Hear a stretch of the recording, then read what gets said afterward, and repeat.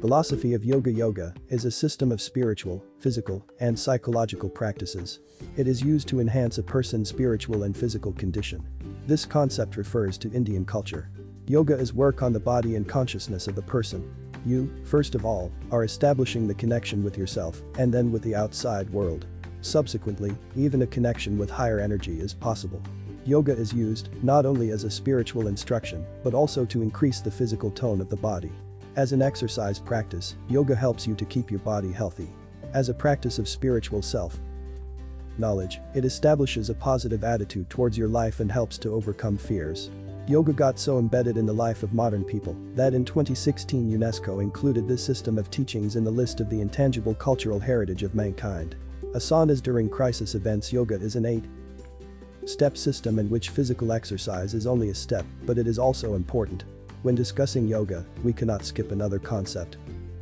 Asana. Asana is a body position in which you feel comfortable and stable. There are many different asanas in yoga, and each one has its purpose. For most people, it is not difficult to perform basic yoga asanas, but not everyone can do the bulk. Performing some asanas requires you to be in good shape both physically and psychologically.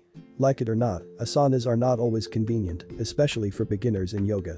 There are asanas for weight loss, asanas for pregnant women, and even asanas that help during crisis events in which the balance is crucial. The pose of a tree and the pose of weights are practices to achieve balance and harmony with your mind. These asanas serve as a barometer. If it is difficult to perform, then your mind is far away from balance. Also, a pose of a cobra and a pose of a wheel that have a load on your stomach are performed to strengthen personal willpower and to work out the abdomen. The practice of this type of asanas helps to remove stagnation. To increase mental abilities, you can perform the pose of Bircher Sarvang asana, but only if you already have sufficient experience in yoga. There are many simple and doable asanas with minimum requirements for your body shape and with a good beneficial effect. 15 minutes a day is enough to build up progress.